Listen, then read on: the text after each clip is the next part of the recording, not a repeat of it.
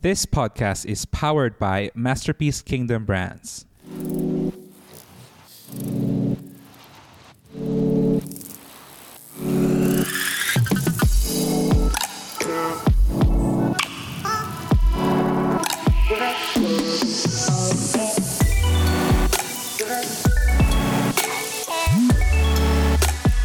This episode is made possible by OhNothingNonprofit.org.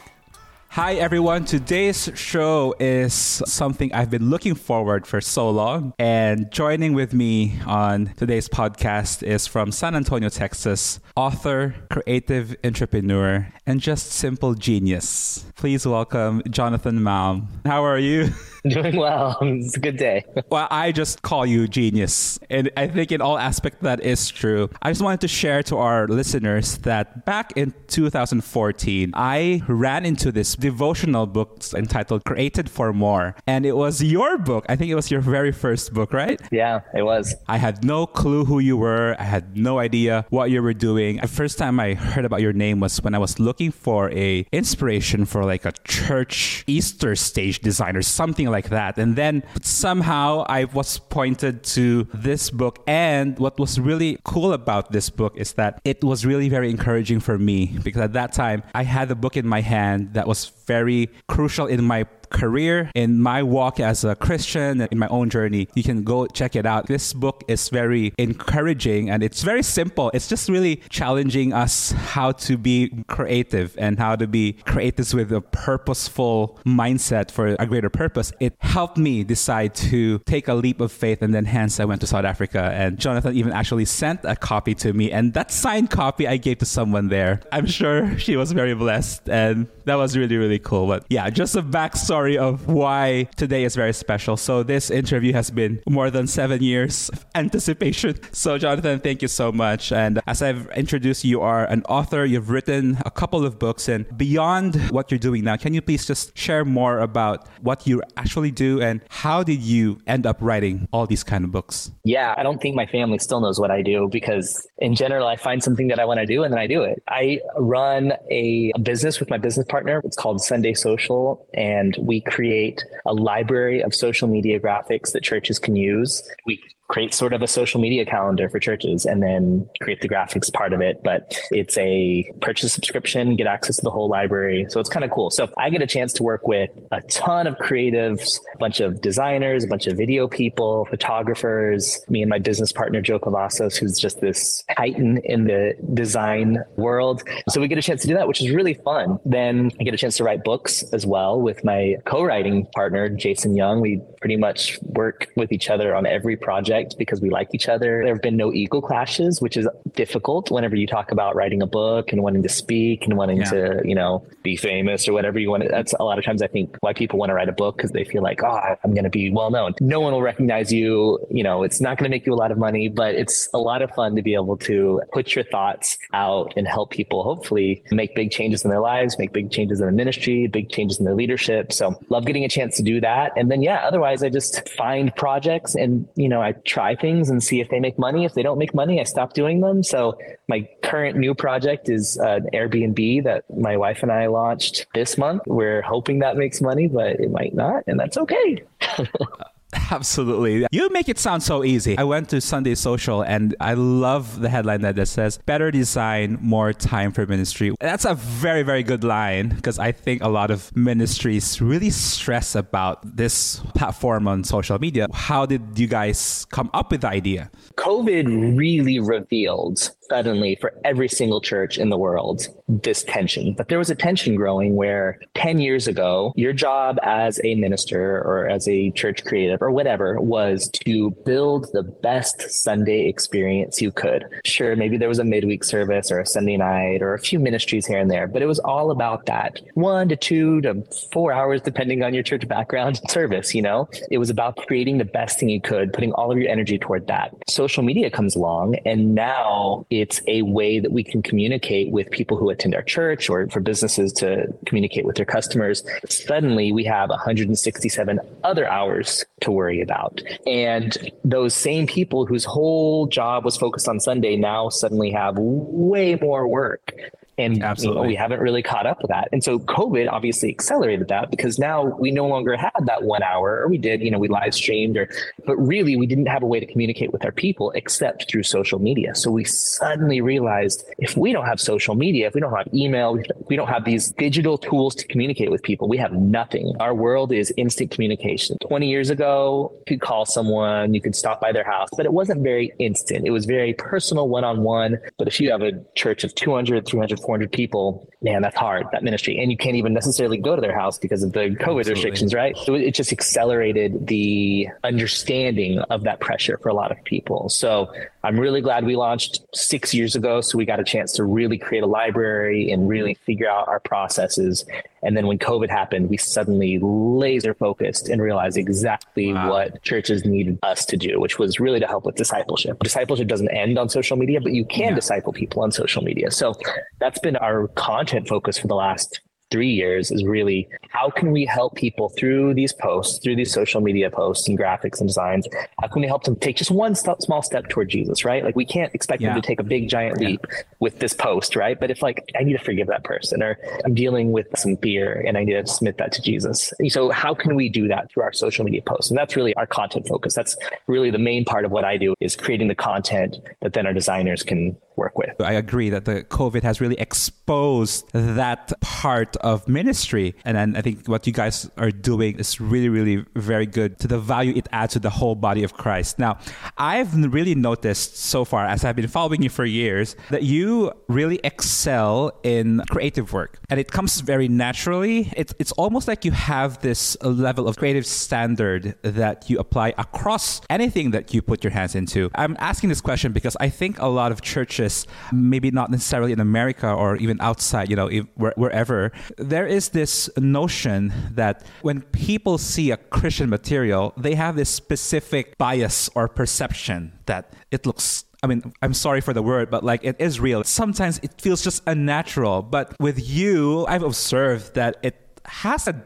different style. How important is that style or excellence that you put into your work in everything that you do? In general, what I try to do is do the opposite of what other people are doing, meaning I really don't want to follow what other people are doing, because when you are chasing the trends of other churches, or you're chasing the industry or whatever you want to call it, you're going to be creating stuff that adds no new value. I mean, with businesses, I've always wanted to start a business that no one else is doing, or at least I can do it in a way that no one else is doing it, right? So Sunday Social, there was no one really helping churches with social media when we began. So that's what I wanted to start. If there had been 20 companies doing that already, I'm not really interested in that. So people are constantly asking us, will you make motion graphics? I'm like, there are great companies that are doing that. I don't want to do that because it is chasing the industry, or it's chasing what's already happening instead of blazing a new trail. And I think I've just embraced that that's what I'm really good at. Like, I think different people have different skills.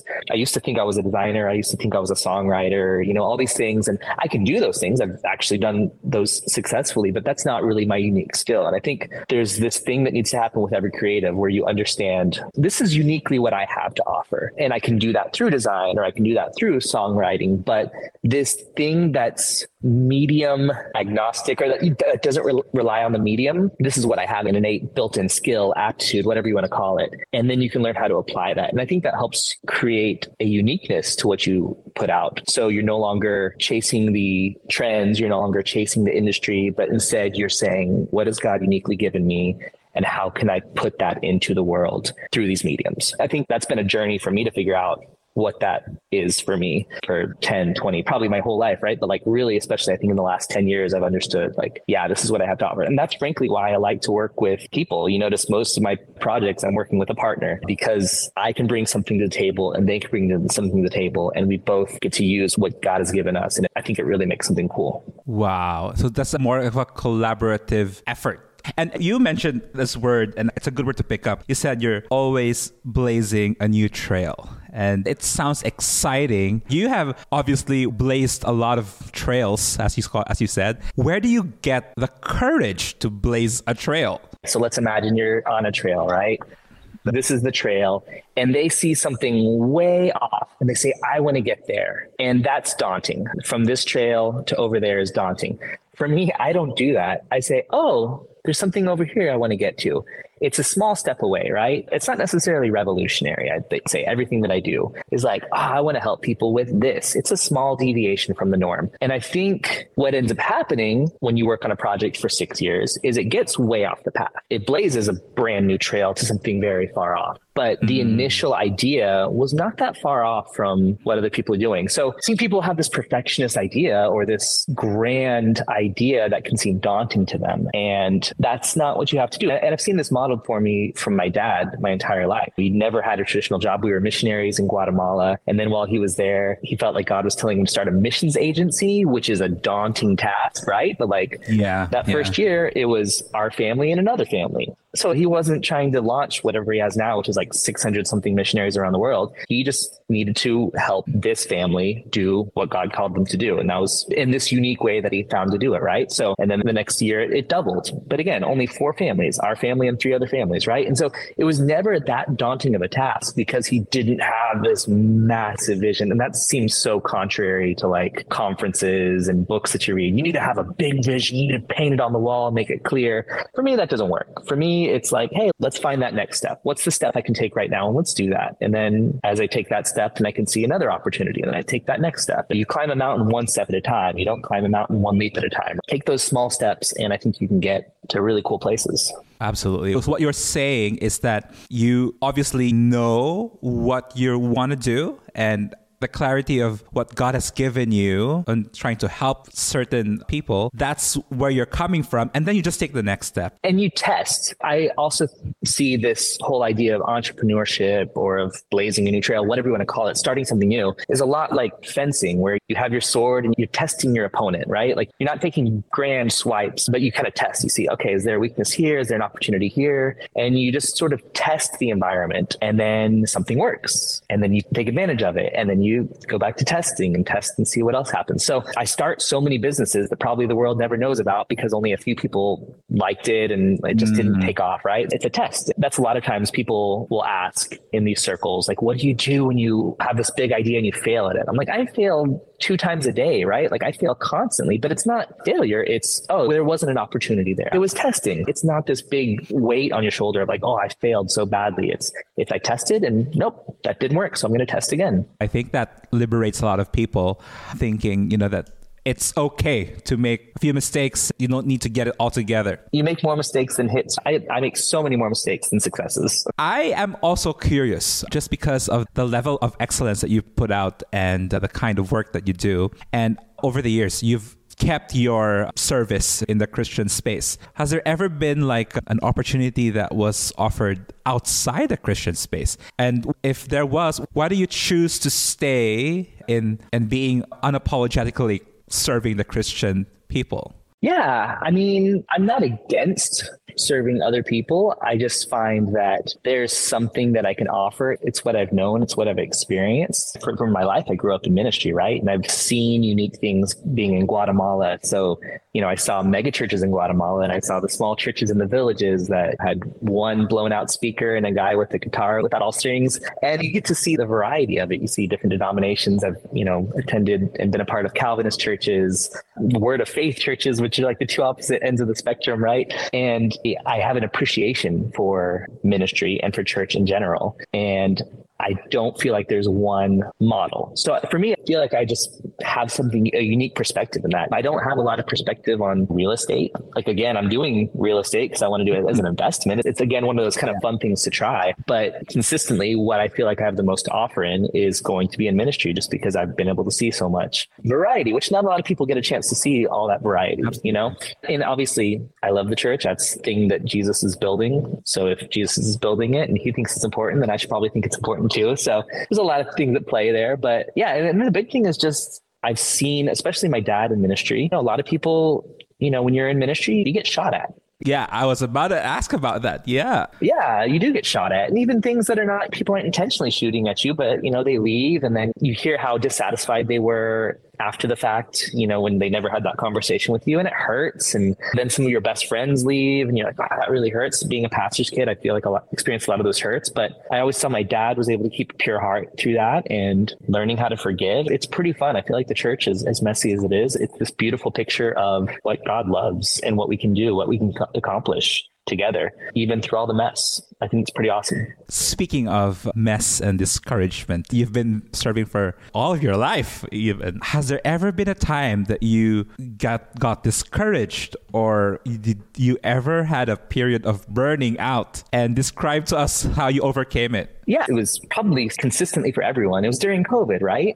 Especially in the US. I know the rest of the world experienced this to a degree, but in the US, there was just this weird mix of political outrage, of perspective on the virus outrage and how the politics needed to respond to it, and mixing it with somehow the national response was actually a spiritual thing. And there was a lot of that rage, and then it came out in different ways. So, we create a graphic for Halloween, which is people have very different opinions about that, but we would post it out on social media and people would attack us pastors, like the people that we're serving, the people that we love, and they're attacking us. And again, that's the same thing that happens in ministry. The people that you're called to serve are the ones that are shooting at you. And it can get discouraging. There was a time where I'm like, I just want to stop doing this. And it just came back, coming to a place of health, remembering why I'm doing it, remembering that the squeaky wheels are not the whole group. There's a few people who ruin it for everyone, but that's not the majority of people. There's a few people that are really loud and they consequently make it seem like the whole world is mad at you. And most people aren't even thinking about you, first of all.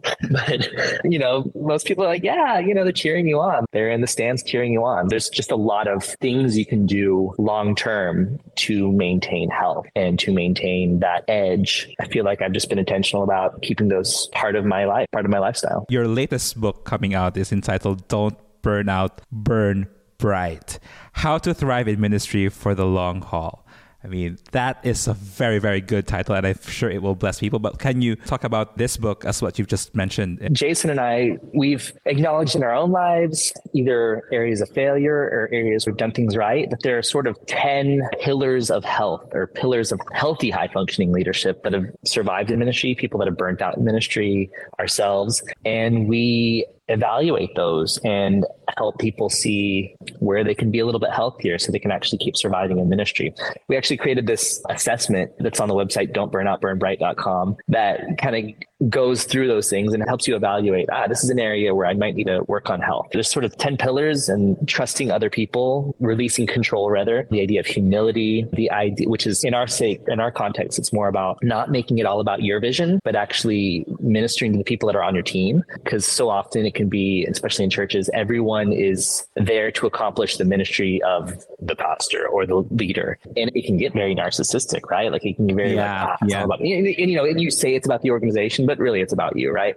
And then, so there's that element. There's obviously spiritual health. There is perfectionism, killing that perfectionism thing that you have. Yeah. So there's just 10 of them. And we go through each one and just help people see a unique perspective on it, that when you get these things in a line, they can help you function well. Kind of clear the goop out of the pipes so that things can flow through well. That's a very important tool to have, especially in the times we're in now, when you have the momentum and the hype of the we're going to do whatever and it's just amazing, and you have all that hype. The most important thing is the sustainability of things and not burning out and losing yourself in the process even, because, I think especially in ministry, a lot of people are waiting on our obedience, and it's not really about us per se. That's the thing about leadership. You get into it because you want to work hard. Like you want to do things, you want to work hard. You don't want to take it easy and get your weekly massage. All of these self-care approaches are like, go golfing on the weekends and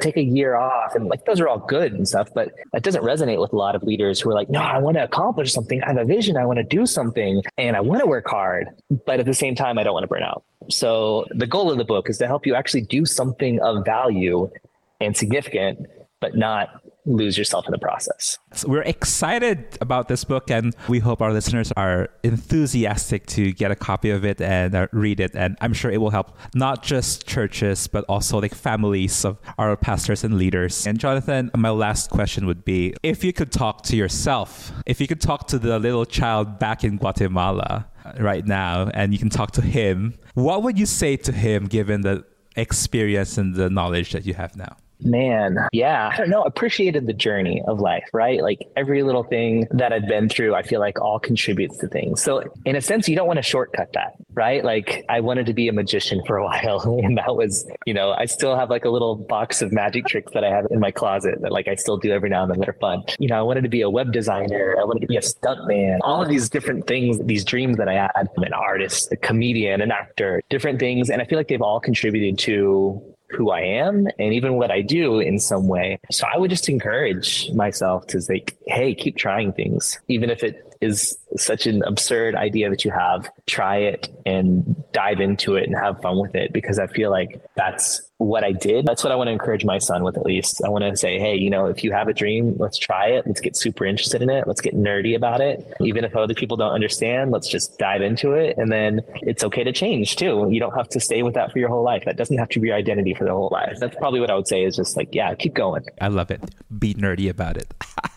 That's so cool. Jonathan, how can our people get access to you, and where can they touch base and connect with you, if just in case they want to know more about your books? Where can they purchase them? And Yeah, so jonathanmalm.com is my website, but then Instagram is where I do the majority of my stuff. I make silly little videos every day, and I love to engage with people in direct messages and, just have fun on there. So Instagram, if you use the platform, is probably the best way to get a hold of me. But yeah, then my website has links to all the books and all my projects, so they can check that out there. Thank you very much, Jonathan. We appreciate you coming on the show today, and all the best. Thank you for joining us. Today's podcast episode was brought to you by OhNothingNonprofit.org.